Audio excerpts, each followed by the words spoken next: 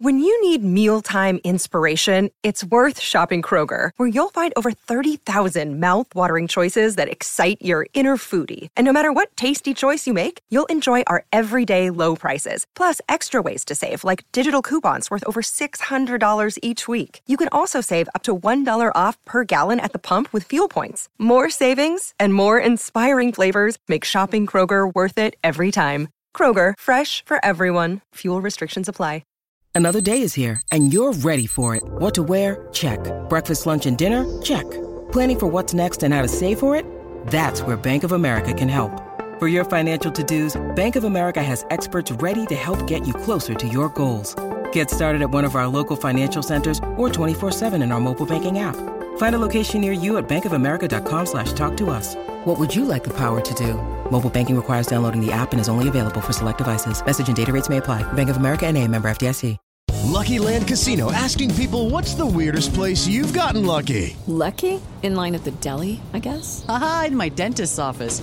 More than once, actually. Do I have to say? Yes, you do. In the car before my kids' PTA meeting. Really? Yes. Excuse me, what's the weirdest place you've gotten lucky? I never win and tell. Well, there you have it. You can get lucky anywhere, playing at LuckyLandSlots.com. Play for free right now. Are you feeling lucky? No purchase necessary. Void where prohibited by law. 18+. Terms and conditions apply. See website for details. For all the latest betting markets, odds and promotions, visit WilliamHill.com. 18+. Please gamble responsibly. William Hill. It's who you play with.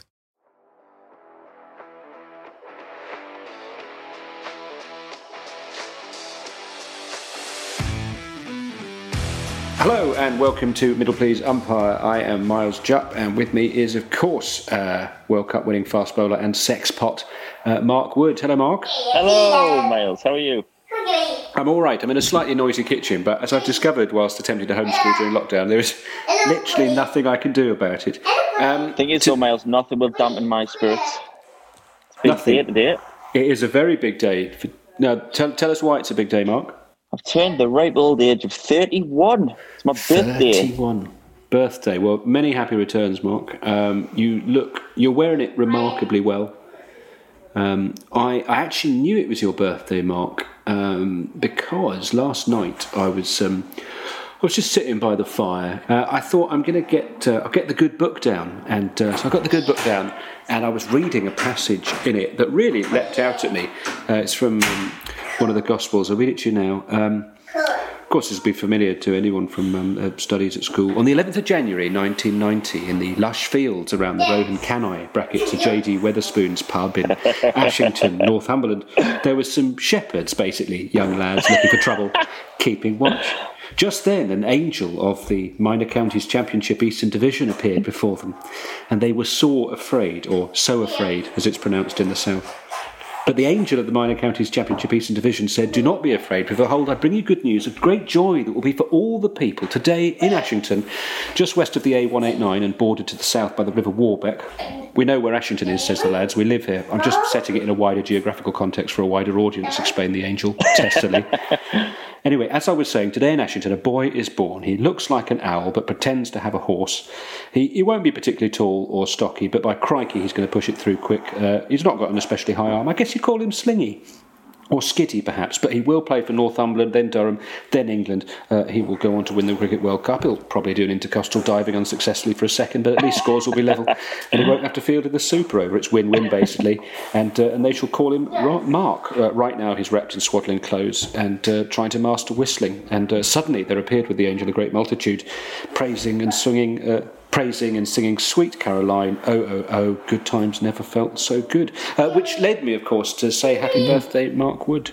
It's interesting. I must have read that book so many times. I've read that book so many times, and I must have just skipped that paragraph. And here I am in Sri Lanka now with the more apt gospel. Little donkey on a dusty road. It's been quite funny here, actually, because you think of Sri Lanka as being literally red hot, but it's been thunderstorms sort of every day, so we haven't actually seen the sun very much. But when it does get out, it always seems to come out when I bowl for some reason. I don't know if someone's tormenting me or if they have a voodoo doll of me that keeps prodding me in the ankle and then holding me out in the sun. But that seems to the sun at 95% humidity seems to just come out when I bowl. So at the minute, I'm hoping that changes, but we haven't had the conditions that we thought we would. The practice match was good. It was nice to blow off a few cobwebs and things, but I think it's just more. Our sport of the ball has quite a lot, and your fifth and sixth ball are particularly difficult because you're so sapped going into the last couple of balls of the over that they're often your most either inaccurate or your thought process is a bit muddled because you're then thinking, oh, I'll try something different when you should just be doing the same thing. So we're trying to work as a unit to obviously reverse swing, but you're sweating so much, so that's a challenge. Well, I was bowling with Jack Leach at the time, and he was rattling through his overs to the point where I was like, Jack, can you please slow down? But I had to change fielding positions to somewhere where the ball wasn't going to go because I was feeling a deep point to Jack Leach, and they were sort of knocking a couple there as well for one. So I was never sort of stopping. So when I was coming back on for my over, I was a bit knackered, but I think that's gonna be the challenge here. I mean, I felt good. I didn't get any wickets, but I created a couple of chances, bowled a couple of spells that the captain would want us to bowl. So I tell you, actually, what has been one of the highlights, Miles, is seeing cows in the middle of the road on every journey. Of course, in England, they're penned in a field, but here they sort of just run free. And there's a massive effort from the bus driver to go around the cows, obviously. But it seems like the cows rule the road here. Do they, officially, do they have priority? Do you think if you're having driving lessons in Sri Lanka, like on the theory bit, there's a picture of a cow and it says what pedal do you hit when you see one of these? I think it's often in the theory test of what happens if you see a cow. And the obvious answer would be go around it or toot your horn, which seems to be a common. But I think if I was the cow and I was being tooted at so often, I'd either think that I was either a pretty good looking cow or I would start to slowly go crazy. What else is bringing you joy then? You're hardly leaving the hotel. It's been a little bit of Football Manager in my room, a bit of watching some movies and some series. What are you watching at the minute? What's the story, Balamory? Wouldn't you like to know? How many of the 253 episodes have you seen? I'm just new to it at the minute. There's one when I build a time machine, which I think you in particular will love, with your love of history. Who's your favourite character in it? Well, you obviously. No, you don't have to say me. You? Really? Oh, you? I'm very flattered. How could we be friends and you're not my favourite character? Well, because that's not. I'm afraid. Are you trying to say I'm not your favourite cricketer? No, that is. Oh, well, I'm glad you brought it up first. No. I know Michael Atherton's your number one. I'm happy to be a number two. It makes me happy to be number two. Do you know what there is in that programme when they were doing the set? They said, "Is there anything you want on the set?" And one of the things, if you watch that closely, and I'm not recommending necessarily that you do or don't, but on the set behind Archie the Inventor is a little frame photograph of Michael Atherton. and in every episode, do you mention back and across? Back and across, that's right. Yeah. Watch out for McGrath. Watch. In all seriousness, I think the series I've been watching The Boys, which is very good. I finished the Queen's Gambit, the chess one, and then we're spoiled for choice on the TV with cricket, obviously being in this part of the world with cricket being so highly thought of. I've watched that much of had the cricket in the background, and I know the adverts and the theme song for the cricket. There's the Big Bash, there's the Australian Tests. Have you watched any Big Bash? There's a lot of English players do very well in the Big Bash. Yes, I'm really pleased for all the lads. You always want the English lads to do well. I've got a little bit of a soft spot for Brisbane Heat because I played on the Gold Coast for 3 years and went to watch them play a couple of times. So I follow them closely. I've had a message from Joe Hart on Instagram, which was lovely. Our Joe, as I like to call him now, or War Joe. It was nice to speak to him. Finally, the greatest birthday present that I got was Brooklyn Nine-Nine, which is one of my favourite shows. Boyle, the character called Boyle, who is the main character, sort of sidekick. Joe Truglio, or is his real name? He sent me a personalised message, and I literally couldn't believe it. He mentioned Jaffas and hitting lengths, really, which he admitted he just Googled. But that was a Jimmy Anderson got me that present. That's a very nice gift. We're both huge fans of the show, so that was a lovely gift. Did you? Have you got my present yet? No, but a fun fact for all you listeners out there: my birthday coincides with my dad's. We're both born on the same day. Another fun fact: it's the same day as Brian Robson. So I'd like to think that I am also a tenacious midfielder. And finally, it's the same day as Rahul Dravid, who obviously picked up his batting tips from me. I don't want to be a spoiler, but what I've sent you, you'll have to sign for it. I had to write on it what it was, otherwise I wasn't allowed to use International Post. Anyway, if you're worried about the evenings getting boring, Mark, worry no more, because it's a VHS of Archie's greatest inventions from the Balamory days, and it's still with got Michael Atherton obviously in the background. That's right, and it's actually still got a Woolworths price tag on. I have got sports bags of the thing, so I'm just slowly getting rid of them.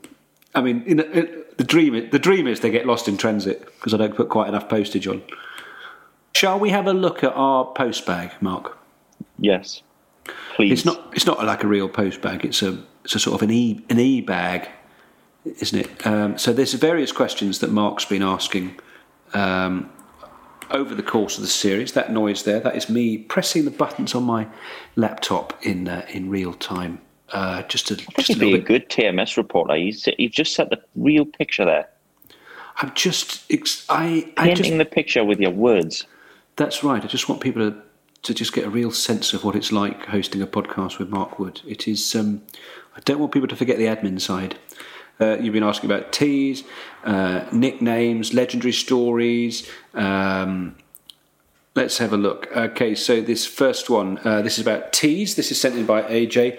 I can vouch for the teas at Old Merchant Taylor's. They even managed to destroy the opposition on one occasion, or at least the lack of them did. We were hosting High Wycombe, who included 2 former Test players in their ranks, and tea was called after we'd hit 270 odd.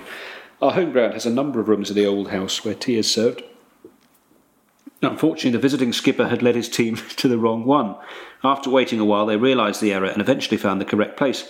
However, our lads and the umpires hadn't really noticed the opposition's absence and had filled their boots with a hearty tea.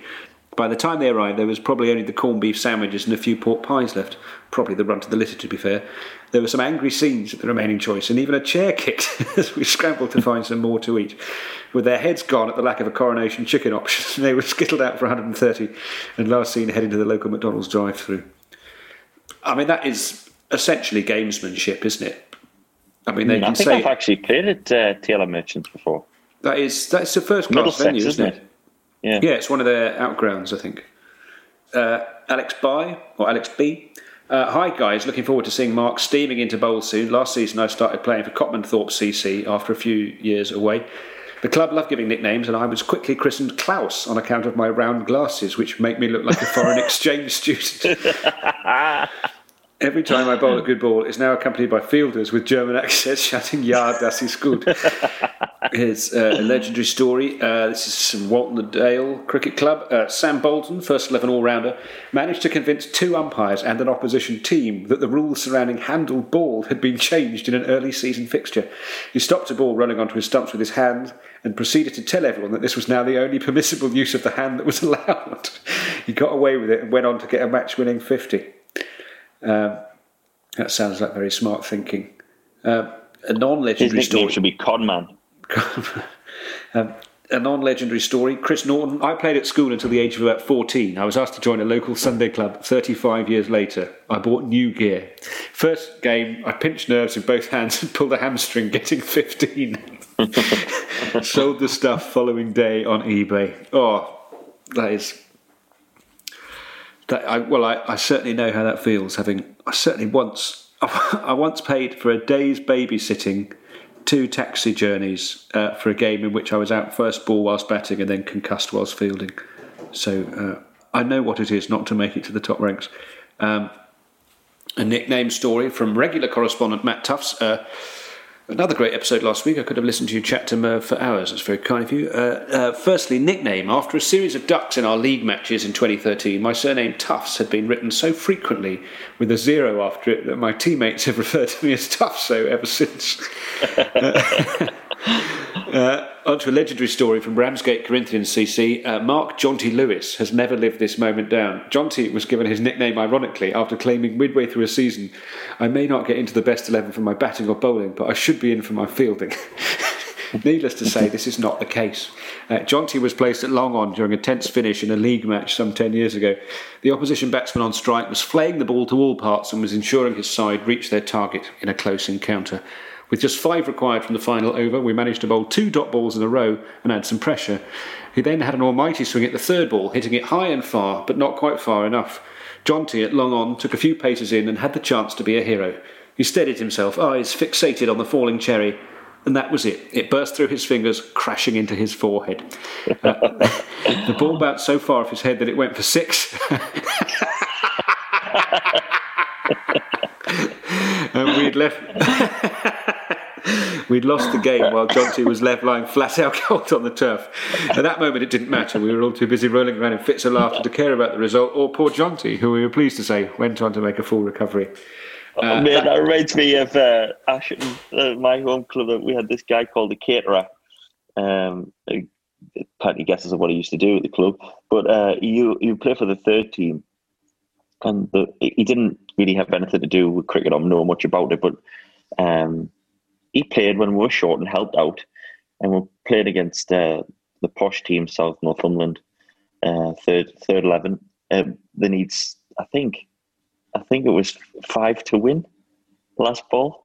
So if it goes for 4, I think we still would have won. I think they needed 5 or more to win.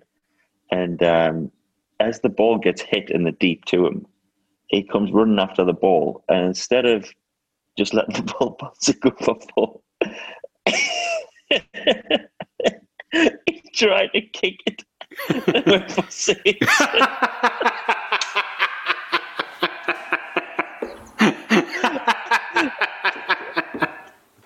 And we lost by 1.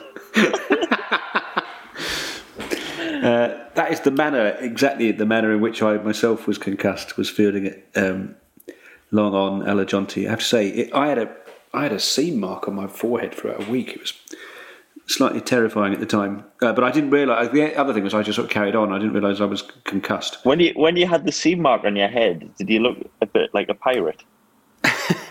I guess, yeah, and because I had a proper black eye as well, with like one of those ones that was like a slow one, so it had every day you look at it and it would be different Or do you think colours. maybe people thought you'd like just getting out of prison, or like you were maybe like part of a gang? Yeah, well, I get that a lot. You'd been branded. Yeah, they thought maybe it was my tell. Perhaps when I'm telling a fib, I sort of bruise heavily around the eyes. Okay, we've got another late contender from the mailbag. This is from Jonathan Whiteman. This is a great tale that was brought back to my attention while watching the World Cup final and realising that the players, and arguably the umpires on that occasion, seldom understand the intricacies of the rules of cricket outside of the most basic. A summer's day a number of years ago at Bolden Cricket Club in the North East was the scene for a truly hilarious and bonkers cricketing moment. The Bolden batsman, Richard Potter, attempted to play a sweep shot that took the top edge and lodged the ball in between the peak and the grid of his helmet. The opposing wicketkeeper, understanding the rules of cricket more than most present that day, shouted in jest, "Catch it." Richard, failing to recognise the humorous tone of the comment, panicked briefly and stepped away from the keeper urgently. This is when he got himself in a bit of a pickle. Not realising that the ball was dead, he considered that if he was to use his hand to retrieve the ball from the helmet, then he might be given out-handled ball. The situation was exacerbated when, like the batsman, the fielder at extra cover took the words of the wicketkeeper seriously and sensed an opportunity to claim a wicket by catching the ball straight out of the helmet. The fielder started running towards the batsman. And either through an incredibly fast thought process or sheer blind panic, the batsman started to leg it off towards fine leg while extra cover gave chase. The fielder, who was fielding at long leg, seeing what was unfolding before him, attempted to cut the batsman off, and with nowhere else to turn and both long leg and extra cover bearing down on him, the batsman played his final roll of the dice by which to preserve his wicket. He dove full length and started bashing his head on the floor to try and ground the ball. A truly crazy 20 seconds caused by a patchy knowledge of the rule and one man's desperation not to be given out. That's world class. That is literally world class. Fantastic scenes. Thank you very much indeed, Jonathan Whiteman, and indeed everyone who has sent us messages over the course of this series. Right, Mark Wood, it's time for a guest. Ooh. Do you want me to give you a few clues as to who it is? Yeah, I've, because it's my birthday, I'm feeling sprightly. I think that I might know this one quickly. I'm feeling on top of it. Come on, hit me. Okay, a couple of clues. He's probably got a new bat sponsor. Johnny Bairstow, knew it. Oh, very quick out the blocks there. It's Johnny Bairstow. I'd just like to take a moment to thank our sponsors who have helped make this podcast possible. Cricketer's Gin is the perfect pairing for tonic, but also this podcast, as they also believe in creating something enjoyable around the sport we love. Cricketers is an exquisite local gin, a family business, and was inspired during a game of cricket on a sunny village green in Pinkneys, Berkshire. The founders decided that the quintessential British game, along with the wild botanicals growing in abundance nearby, deserved a bespoke artisan gin of its own. Cricketers is distilled to the highest London gin standards. All the ingredients are natural and added before distillation, ensuring it's the purest form of gin, and that Cricketers delivers a beautifully smooth, juniper-forward gin. You can find this wonderful cricketing tipple at cricketersgin.com, and we thank them for their support. There is a special 10% discount if you use the code POD. William Hill's safer gambling tools help you stay in control. You can set deposit limits, session reminders, and take time-outs whenever you need them. 18 plus. Please gamble responsibly. William Hill. It's who you play with. What a brilliant 100 from a brilliant cricketer. Johnny Bairstow, take a bow. Well, he's northern, he's bearded, he's a World Cup winner, he's muscular. Am I describing Mark Wood? Nearly. It's Johnny Bairstow. Hello, Johnny. Hi, Miles. How are you? I'm good, thank you. I've had a morning of homeschooling, and I've gone absolutely spare for the last hour and a half straight through. So this is very relaxing. Funny enough, Johnny's just homeschooled me in the nets earlier today. So technically, Johnny's been doing a little bit as well. Were you? Who was he, bowling or batting? At both. I've been homeschooled at all fronts today. Now he's looking a good touch, Johnny. I think he's ready to go, aren't you, son? Yeah, pretty happy. Pretty happy. A little bit nervous naturally, but no, happy with my game. Just need to give myself a bit of a chance. Hopefully, when we get out there and hopefully get the nod. At the moment like this, then you've gone from playing. Suddenly, you're playing. I say suddenly. It's been ages. You're playing red ball, but what that mindset then? How do you go about mentally sorting yourself out? If you've gone from the sort of cricket where you're wearing, I don't know, multicoloured pads and you're just sort of spanking it daft, how do you suddenly get into that mindset when you think, I've got to be gritty for 90 overs? I think you've got to call on a lot of the times in the past. I've been fortunate enough to play quite a few times in tests now for England, so calling on those times that you may have had a break in the past. Also, times when Woody's been coming around the wicket at Scarborough and trying to hit me on the head, and all those other experiences that you've had. To be honest, I think that you try and of course, Gaul and Scarborough. You've got the fort at Gaul. You've got the castle at Scarborough. They're two very similar environments, aren't they? It's not hard to sort of transpose one mindset to the other. Yeah, the weather's definitely very similar, as you say. It's close. I think last time we were here, actually, Johnny, you played a blinder, didn't you? So that must give you confidence as well. Yeah, that was up in Colombo, but yeah, in Sri Lanka. Yeah, that's always tricky because I did my ankle before the first game. I did my ligaments in my ankle, and then I was meant to. The doctor and the phys said I probably should be out for 6 weeks, but I managed to convince them to just trust me that I can get back in a lot less time. I end up getting back in 3 weeks to be back fit. That's a true northerner there for you, Miles. Wow. See that, back in 3. That's extraordinary. Can you teach Mark to persuade physios that he's fit again sooner? I keep giving him a cup of cement at breakfast just to see if that'll harden him up a bit. Because that innings was amazing. That big 100, was that batting at 3 in Sri Lanka? Yes, it was, yeah. Yeah, so one of the first times that I batted at 3 for England, yeah. That is, to just sort of drop in like that is incredible. And also what I feel, and this is where I feel slightly kindred spirit, is the thought of, what should we say, fair gentlemen like you and I who redden easily. Those gingers, you mean? Yes, exactly. Our inability, the heat. I mean, I think watching cricket when it's hot is quite hard work. But the thought of going out there in the middle and batting for, 120 overs? I'm calling it modern day torture, Miles. Yeah. How about we just put a ginger bloke in 40 degrees heat, also 80% humidity, and just see how he goes.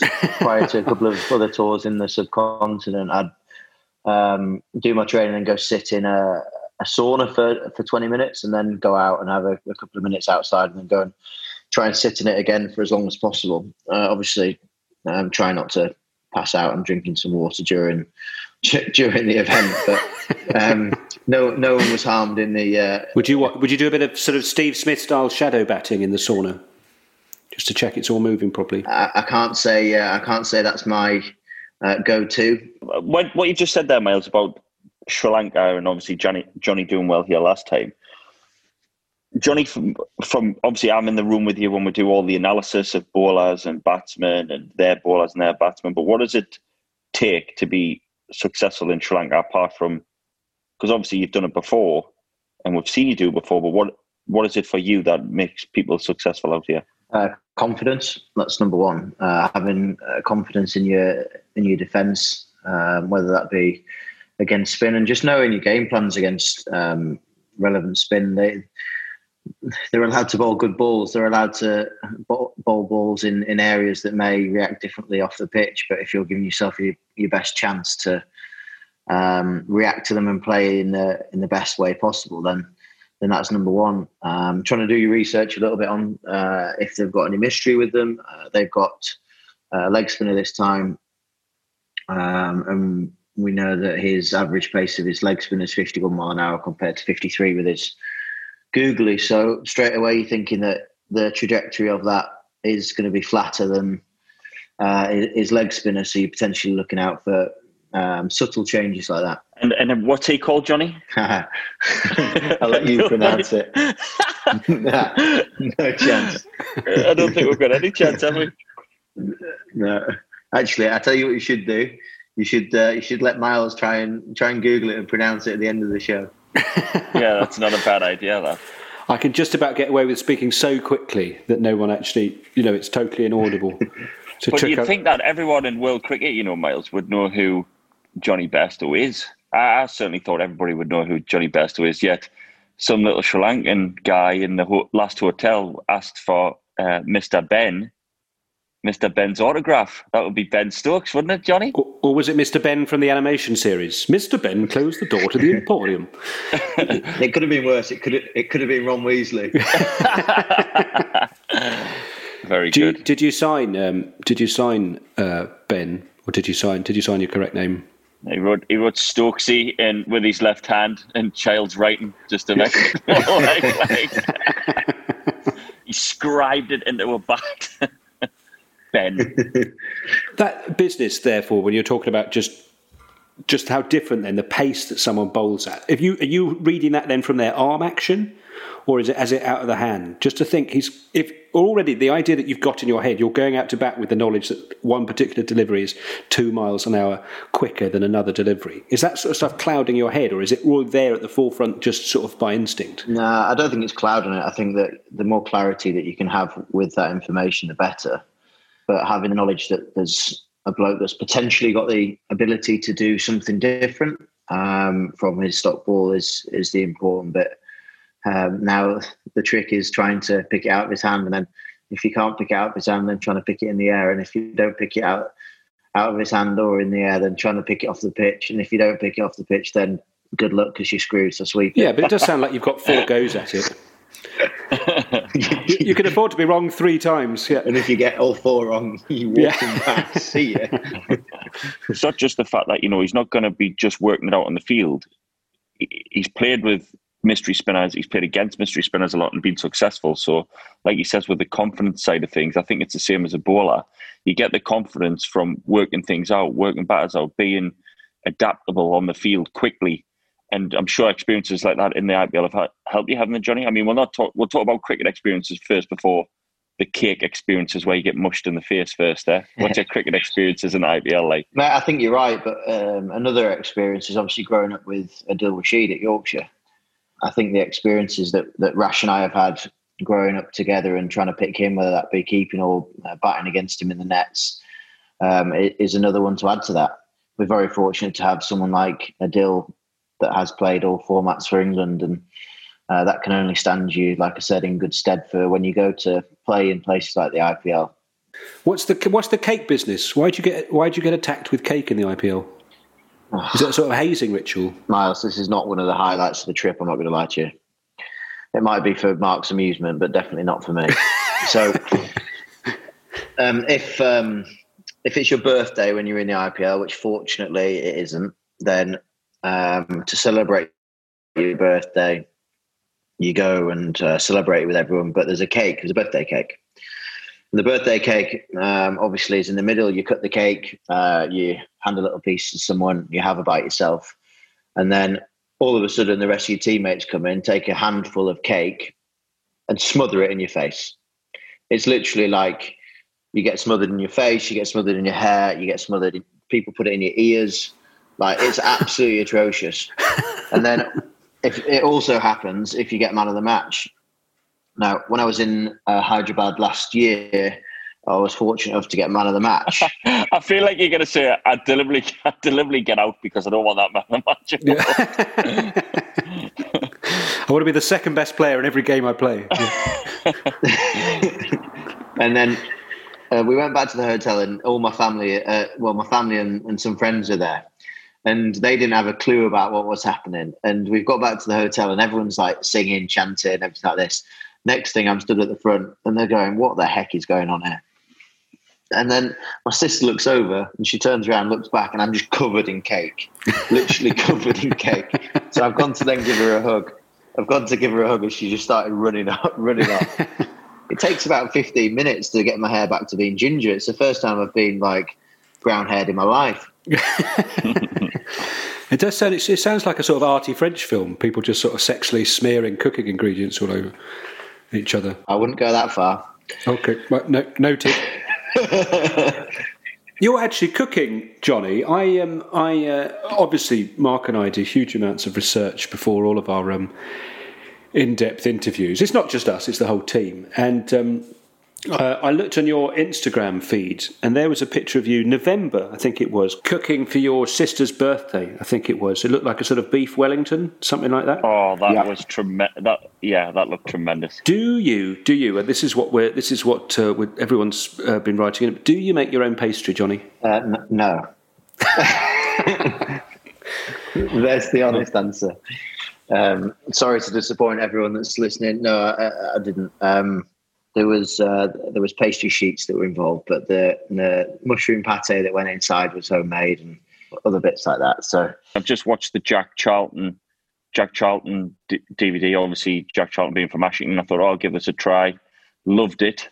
And halfway through, there's a bit on the Irish football manager, Jack Charlton, Irish football manager at the time, and David O'Leary not getting as many games as he wanted because Jack Charlton didn't rate him. And it brought back all these memories to when I went to Johnny's house. Johnny's car gets flagged down as we're driving in. I'm like, oh, what's going on here? Oh, Johnny, great to see you. We must play golf. We must do this. It's David O'Leary. And I get to Johnny's house. I was like, oh, how long have you known David O'Leary? Oh, never before. I've just met him just now. He charged after Johnny's car. Do you get starstruck then? I mean, Mark, obviously you're very... Do you find, I mean, within the world of cricket, presumably you can't get starstruck, but out with, suddenly when you're sort of flung into these situations? Well, we've got Jack Callis here at the minute, and I mean, I tried to break the ice by prank calling his room, which didn't go down well. Why did you prank call Jack Callis? I just thought we'd break the ice. I mean, we had to have... Because he was very bored. Yeah, we had to have 4 or 5 days in... You could talk. We had 4 or 5 days in quarantine, and we couldn't do anything. So at the time, we didn't have any laundry service. So I was trying to ring up with a Sri Lankan accent saying, would you like your evening meal, which was being delivered? And everybody would go, yes, evening meal. And I'd say, and laundry? And they'd go, no, we haven't got any laundry. So I'd be like, so you don't want your evening meal and you don't want your laundry? No, we do want that. All right, so you want your laundry, did it? And then that's when it would kick off. I was my top 3 most angry were Stuart Broad in his poshest accent, who couldn't quite understand why I wasn't getting it right. John Lewis, the bowling coach, who didn't even get as far as the laundry because he was that upset that his food was cold, that he just kept shouting at me, effing cold. It's effing cold, over and over. And then I had to give up with him. And then the last one was Chris Wokes, who just hung up the phone. So I thought we'd break the ice with Callis. I'll ring him. We'll get on good terms. He'll have a bit of a laugh. He's the coolest man alive. He just didn't break. I couldn't break him. And then in the end, I had to say, sorry, mate, it's Woody. And he went, yeah, I thought it might have been somebody. And that was it. Hung up the phone. Job done. Couldn't break. He's unbreakable. It's like he's slip catching. Is John Lewis back on speaking terms with you? Yeah, but he's not speaking to those hotel staff. They better get his meals warm or he's not going to speak to anybody ever again. He looks quiet, doesn't he? But you forget John Lewis. First of all, he was one of the first bowlers to rip the Australians apart in 2005. In that 2020 when he and Goff skittled them for, 77? He also, I was in Dubai once and he tried to throw me off the back of a golf buggy. Well, my son's watching Postman Pat at the minute. It's one of his favourite shows. So we've constantly got special delivery service playing, and I can't help but see Postman Pat and Johnny Lou. I think it's the human version of Postman Pat. And the second thing is, which Johnny will know, we've got obviously the illustrious swim club, and Johnny Lou's new to that. Johnny Bairstow, of course, is in that as well. And Johnny Lou in swim club is an absolute madman. He tries to thrash through the water like a great white shark. So he's a bit hot-headed at the minute. It might be the temperature. It might need to just cool him off a little bit. Well, you've got to work. You've got to get somehow. I mean, you can't cope with an angry bowling coach. Mate, if I don't hit the top of off, I don't know what's going to happen. Have you been pranked by Woody, Johnny? Has he rang up in a dubious accent offering a sort of turn-down service? No, chickened out. Johnny's too busy, for anyone that didn't see. Johnny's training regime, so any normal guy, it was a few squats in their room or a couple of press-ups. Johnny was shoulder pressing his table on the balcony. It's like something off a Rocky IV film. I met you once, Johnny. You probably don't remember a Wisden cricket dinner, and you would have been there with Duncan Hamilton. I think it was when. Did you guys win the Book of the Year? And I was... Yeah, that's right, yeah. I was doing the after-dinner speech, which is an absolutely terrifying evening, actually, because it's just a room full of heroes. But I remember at the time thinking of you. You were in that seat whereby you were... Yeah, there was lots of sort of legends in the room. There were your Michael Athertons and your Victor Marks. And I was like sat at a table of my sort of Surrey heroes from the 90s. It was all Thorpe and Stewart and Salisbury and stuff. But you were in that sort of pressure. You were kind of there representing contemporary England, I guess. You were the one, you'd just come back from tour or what have you. And I remember thinking, in that sort of environment, is there, even though they're all people that have done the same thing as you, is it quite sort of pressured when you're sort of on display like that? And your job is, the job is to turn up in a suit and just sort of be there. But then you've got to kind of weather that for the evening, haven't you? And it's the sort of thing where, I don't know, people will be referring to you from the lectern and that kind of stuff. And I wondered if that was an environment in which you can enjoy, or does it just feel like work that you can't influence? I think in rooms like that, you've got to kind of gauge it as to how people are within the room. Because if people are there having a good time and wanting you to be having a good time and everything like that, then naturally you can be a bit more relaxed about it. If it's quite a serious environment and people are taking it very seriously and not necessarily laughing at some people's jokes when they're meant to be laughing and and everything else, then you've got to take it in a different way. But to be honest with you, like, I just try and enjoy those evenings because it's quite rare that you get the opportunity to go and enjoy evenings like that, to be really honest with you. I mean, how many times in your life are you going to be able to say that you've been to a dinner in the long room, for instance? So I think those evenings are there to be cherished. Yes, we're wearing an England suit, we're representing England, but people want to see you as well as you playing cricket. They want to understand you as a person, as a personality, and everything that goes with it. And I think those evenings are very important for that, because if you don't give any personality or insight into you as yourself, all those people are ever going to see is the Mark Wood, Johnny Bairstow that's on a cricket pitch. And I suppose that kind of just that is part of what you do, isn't it? Having that kind of ambassadorial thing. There's moments that there's like a switch is flicked and suddenly you're on display, aren't you? I don't know if you're going and doing sort of street cricket or whatever it is. Yeah, and like I said, I think it's very easy for people to have a perception on individuals at this moment in time with social media, whatever. People can put whatever they want on social media to try and make people believe that they're happy, sad, everything. But the emotions that may be going around inside, I'm sure that there'll be plenty of people that listen to this that will be going through ups, downs with the current circumstances. And that's not dissimilar to us, even though we're in Sri Lanka. We're not allowed out of our houses. We're not allowed out of our hotel and everything like that. We're literally going to the ground and back. And what I'm trying to say is the pressures that come with that, yes, are huge.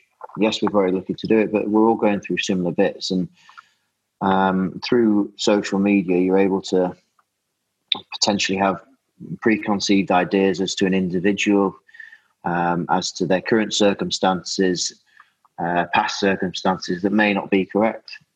So understanding and learning their actual circumstance, I think, is really important. It's also just that the idea that you can be accessible to people that love the game and whatever, and have a degree of normalcy about you or whatever. I think that's really great in terms of people being able to get involved and feel involved. Like I've mentioned to you before, the dressing room is very much like any club dressing room, which is, I know you might think it's hard to believe, but you have the same dynamics in the England dressing room as what you would in a club dressing room. And, me and Johnny have played against each other since we must have been 10 or 11 year olds. So we've grown up together, know each other inside out. And I feel like if people were to get to know me or Johnny, we've obviously known each other a long time, but Johnny's the same lad when we've grown up, and I hope I am as well, that you continue on this path, and whether you're playing for Ashington, Northumberland, Yorkshire, Dunnington, whoever we're playing for, we're the same kids that we grew up and the same background, everything like that. And I think you've got to be, people want to see your vulnerabilities, they want to know that you're approachable, they want to know your professionalism, that there's loads of sides of your personality that people want to get to know. And I think the more you can be not media trained and as long as you're just honest in yourself, I think people can interact with that, and they can get a sense of sort of normality with it all.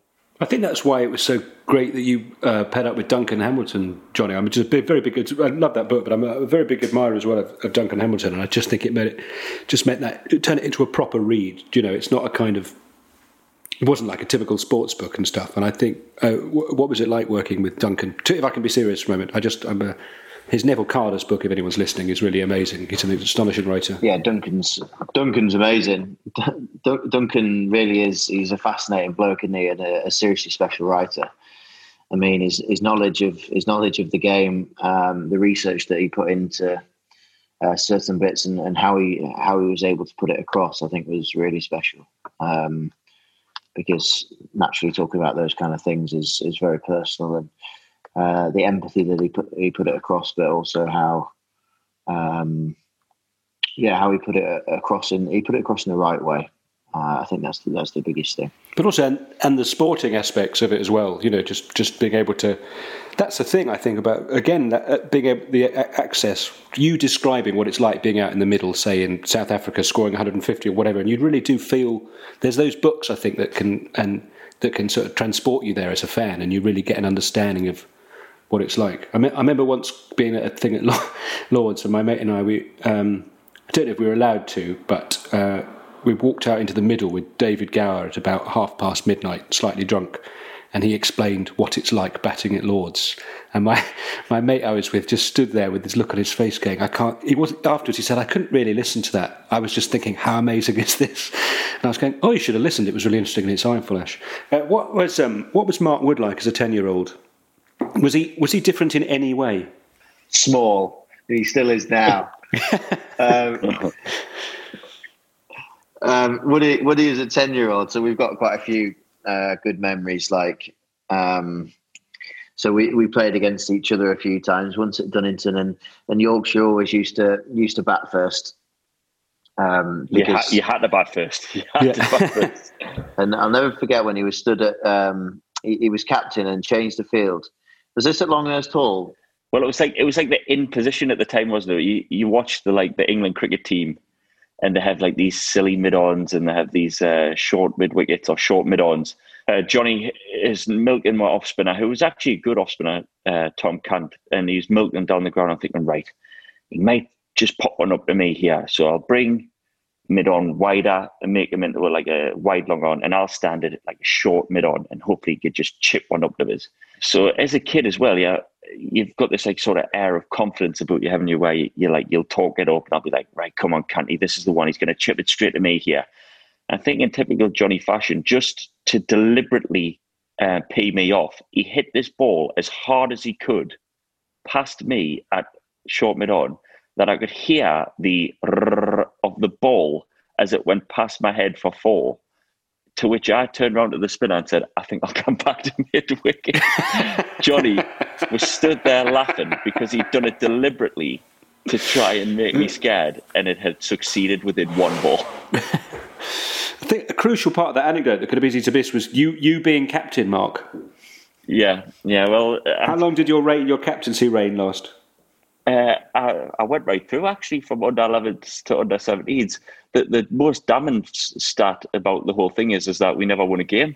So that probably tells you more about my captaincy than anything else. There's definitely another story as we were growing up. So as you can imagine, Woody was quite small when we were growing up, and he used to bowl his away swinger, and would be batting, and then all of a sudden he'd try and bowl this in swinger, except when he jumped and he's got his normal action, instead of jumping and keeping his left shoulder tight, he'd jump and his left arm would literally go towards point. And then he'd open right up to try and get this in swinger going. And then he'd run through and just smile at me as if to say, did you pick it? And then as time went on, he got we were having this joke and everything like that. And there was one winter where we came back into pre-season. I think you were about 19, weren't you, Woody? Yeah. And it obviously had this growth spurt and got strong. And next thing, we're up at Durham on a pre-season game. And I was just minding my own business and having a few warm-ups. And I heard this absolute thud on the back net. And I looked across and it was Woody. I was like, hang on a minute. That sounds pretty quick. Where's this come from? The next thing, I've just, out of the corner of my eye, just told the coach just to stop and wait and listen. Because I wanted to see if he was actually bowling quick or whether someone had just turned around and hit a ball into the back of the net just to try and scare a few of the lads. But no, unbeknown to us, Woody had put on about 10 miles an hour in the space of 4 months. And everyone was absolutely dropping the shopping about facing him in the next season. Is that when you went? That's when you went from being Bruce Banner to being the Hulk, essentially, Mark. Just in that 4-month period. Yeah, I'm just saying it's all the beef Wellingtons I had, obviously around that time with the homemade pastry. But no, it was weird. It was a bit like that. It was like Johnny says. It was like 1 year I'd gone from a little swinger to the next year I could bowl quick, and Johnny had some battles over the years, as I'm sure people listening, local leagues, or you have people in your own team who you compete against, and I can safely say even growing up, I could never get Johnny out. There was these two. There was a guy called Spike and a guy called Johnny. Obviously Johnny Bairstow at the time. Spike, Chris Marsden was his name. Johnny? Chris Marsden, yeah. That's it. And if them two got in, we might as well have just flown a white flag. I've been for 8 years. I got to see these two back to the point where I thought I've had enough. Like literally, I've seen you bad enough. We give up. We're like, honestly, just let someone else have a go. But you must have. You didn't get him out once in 8 years? No, not once. The first time we played together, England and North of England under 17s, and Johnny got a cracking 90-odd against, I think, the South. And it was at that point, I'd always knew Johnny was a good player, but when you're scoring hundreds against Northumberland, it's good, but we'd seen plenty of them, if you know what I mean, throughout other teams. But when he was the only one to get runs that game, and I think he went on to represent England under 17s at that point, Johnny. But that was when I thought, this bloke will definitely play for England. Did you have the same confidence in Mark, Johnny? No, absolutely not. Did he? Get this guy off. Who's this lad? Look at the way he blows this in swinger. Oh, get him off. Well, I never played England 19s, and neither did you, did you?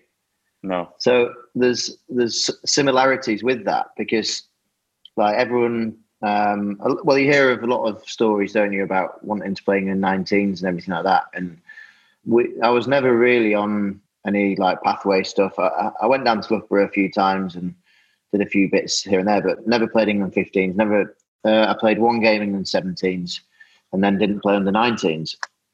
And obviously, when you're growing up, everything's about trying to get into the under 19s, trying to get into the World Cup squad, everything like that. But I think like someone like Woody epitomises that it's not just about that, because everyone grows at different stages, everyone blossoms at different stages, and to go on and come back from the injuries that he's had and the tough times, and actually look at himself in the mirror and go, is it something that I really want to do? Can I get through my ankle again? Can I get through another ankle operation? Can I get through the rehab? And do I want to put myself through it?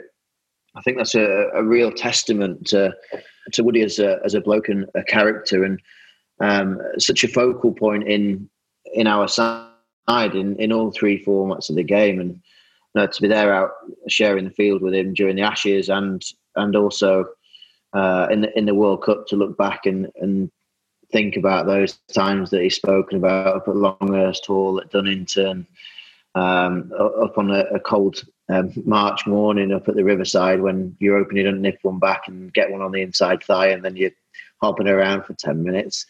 It's really quite special, Miles. I think it's very lovely to hear, I think, people earnestly praising each other in this way. And I suppose it's partly that thing of you having this, what you achieved, say, in the summer of 2019, that's a thing you will always have. It's nice to look back, isn't it, on the memories that me and Johnny are talking about there. And I think that, I mean, it's not finished yet, but if you think of the end point or the top of the mountain being winning a World Cup, it's nice to think of where we've grown up and where we've played cricket and the local cricket clubs and playing against each other to eventually ending up on that field at Lord's together.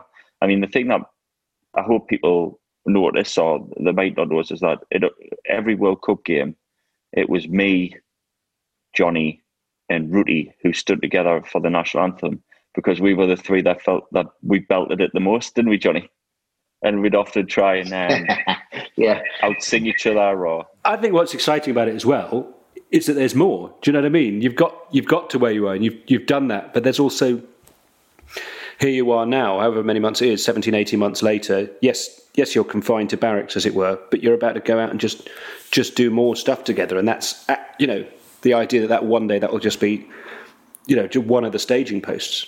Yeah, absolutely. And having the sight to look forward to, obviously Sri Lanka first, and hopefully to have the opportunity to go to India and potentially win again in India is a huge bit. But then from a white ball point of view, the building blocks that we're able to put in place is 3 World Cups in 3 years that we've got. And I genuinely think we're in with a shout with them, because the squad that we've got is a very, very special squad. And whether that be in T20 or one-day cricket, there's more guys that are coming through that are going to be pushing us, and hopefully that standard keeps going up. Hopefully our stocks keep going up, and that, if you can't be excited about the next 3 years of international cricket, I know we're talking about a long period of time there and injuries and form and everything like that, but it's still pretty special. Yeah. Are you hoping to be a part of it, Miles? Am I going to be? Yeah, if you get that action sorted. Yeah, I think I'm probably just going to change the length of my run-up again. I reckon that's all it is. There's just one little thing. I might try batting left-handed. Something. I'm just going to make a little change to my game. I think it's time to do the Johnny Bairstow Super Over, Miles. I could not agree more, Mark. Do you think that you could maybe have 90 seconds on the clock ready and waiting? I'm nervous. I've got the old Fitbit ready. It's already had an exhausting day. Here we are. Are we ready? So it's about 80, 90 seconds. It changes because some people finish early. I'm nervous. Life's like that, isn't it? Don't think, just speak. Those are the rules. On your marks, get set, go. Right, Johnny, what is your favourite drink? Yorkshire tea. What is your favourite music band? Mumford & Sons. Ooh, any superstitions? No. What was your favourite school lesson? Geography. Would you rather whistle, clap, click, or hum? Whistle. Who would be your worst roommate? Careful. Jack Brooks. What is your guilty pleasure? McVitie's chocolate digestives. Oh, great choice. Your favourite childhood toy? I had a massive teddy that was about 4 foot tall. He was ginger like me. Would you rather have a hot bath or a cold shower? Definitely a hot bath. Name 2 types of trouser. Jeans and chinos. Nice. And your favourite TV owl? This is a trick question. Nope. You can pass. Pass.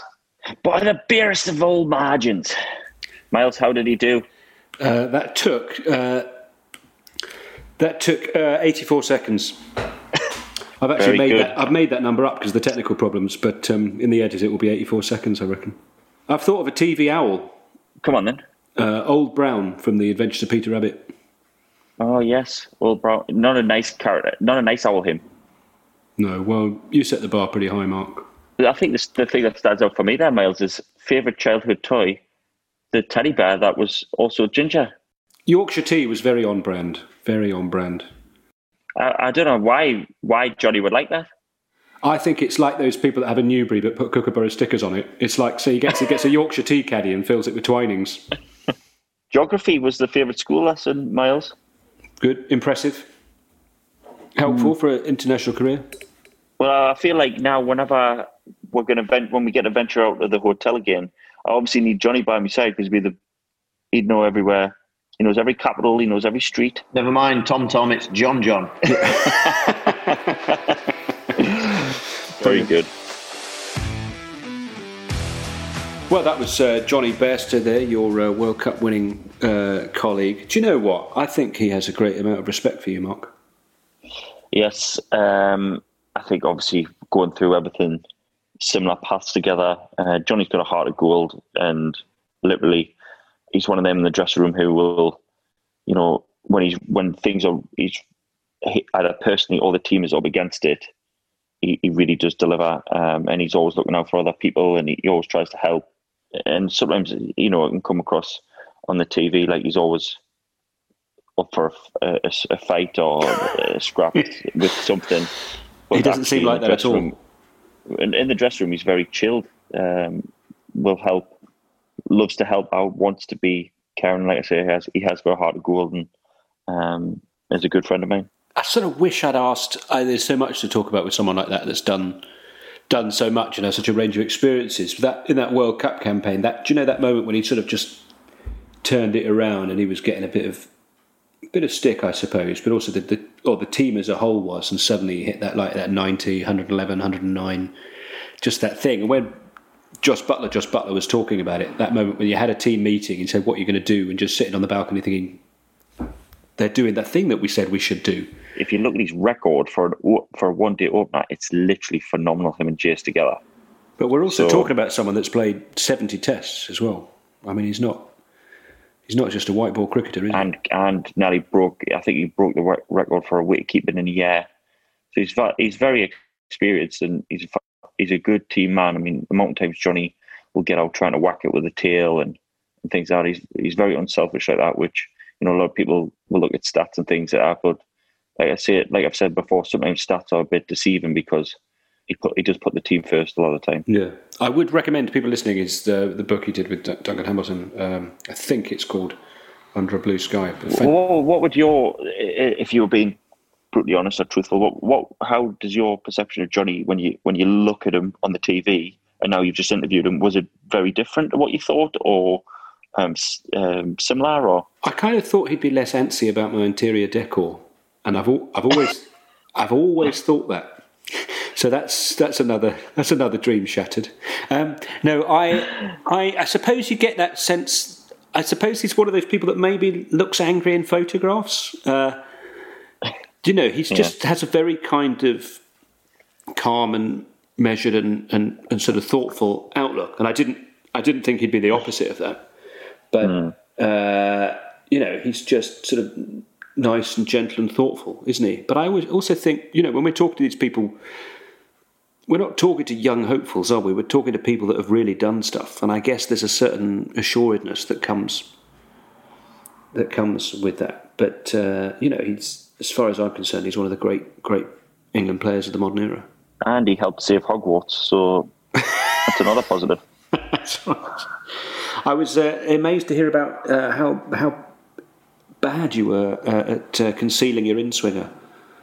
You're like that baddie in Casino Royale whose eye bleeds when he's bluffing, when he's playing cards. Yeah, that's my tell. It's less of a tell, hopefully now. But back then, Johnny was certainly right.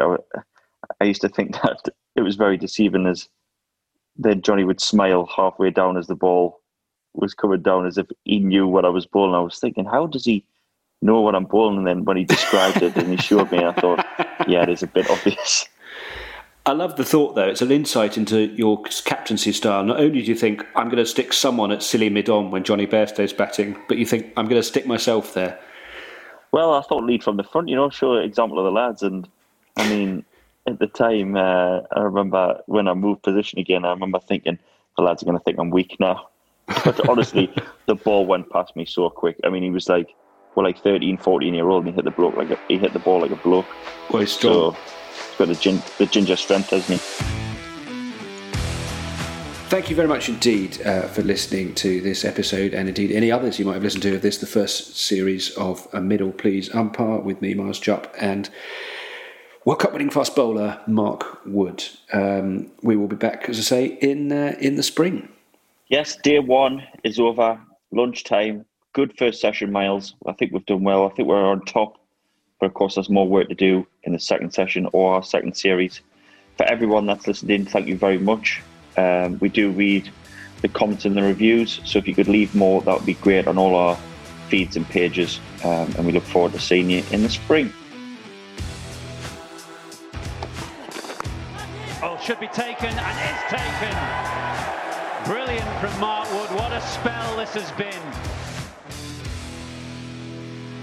You can find us on Twitter, Instagram, and email us at middleplease@hotmail.com. Please also leave a review if you've enjoyed it. Thanks to Mark and everyone behind the scenes, including Cricketer's Gin. Middle Please Umpire is an electric production in association with Playback Media. Sports Social Podcast Network. Okay, round two. Name something that's not boring. A laundry? Ooh, a book club. Computer solitaire, huh? Ah, oh, sorry, we were looking for Chumba Casino. That's right, ChumbaCasino.com has over 100 casino-style games. Join today and play for free for your chance to redeem some serious prizes. ChumbaCasino.com. No purchase necessary. Void where prohibited by law. 18+. Terms and conditions apply. See website for details.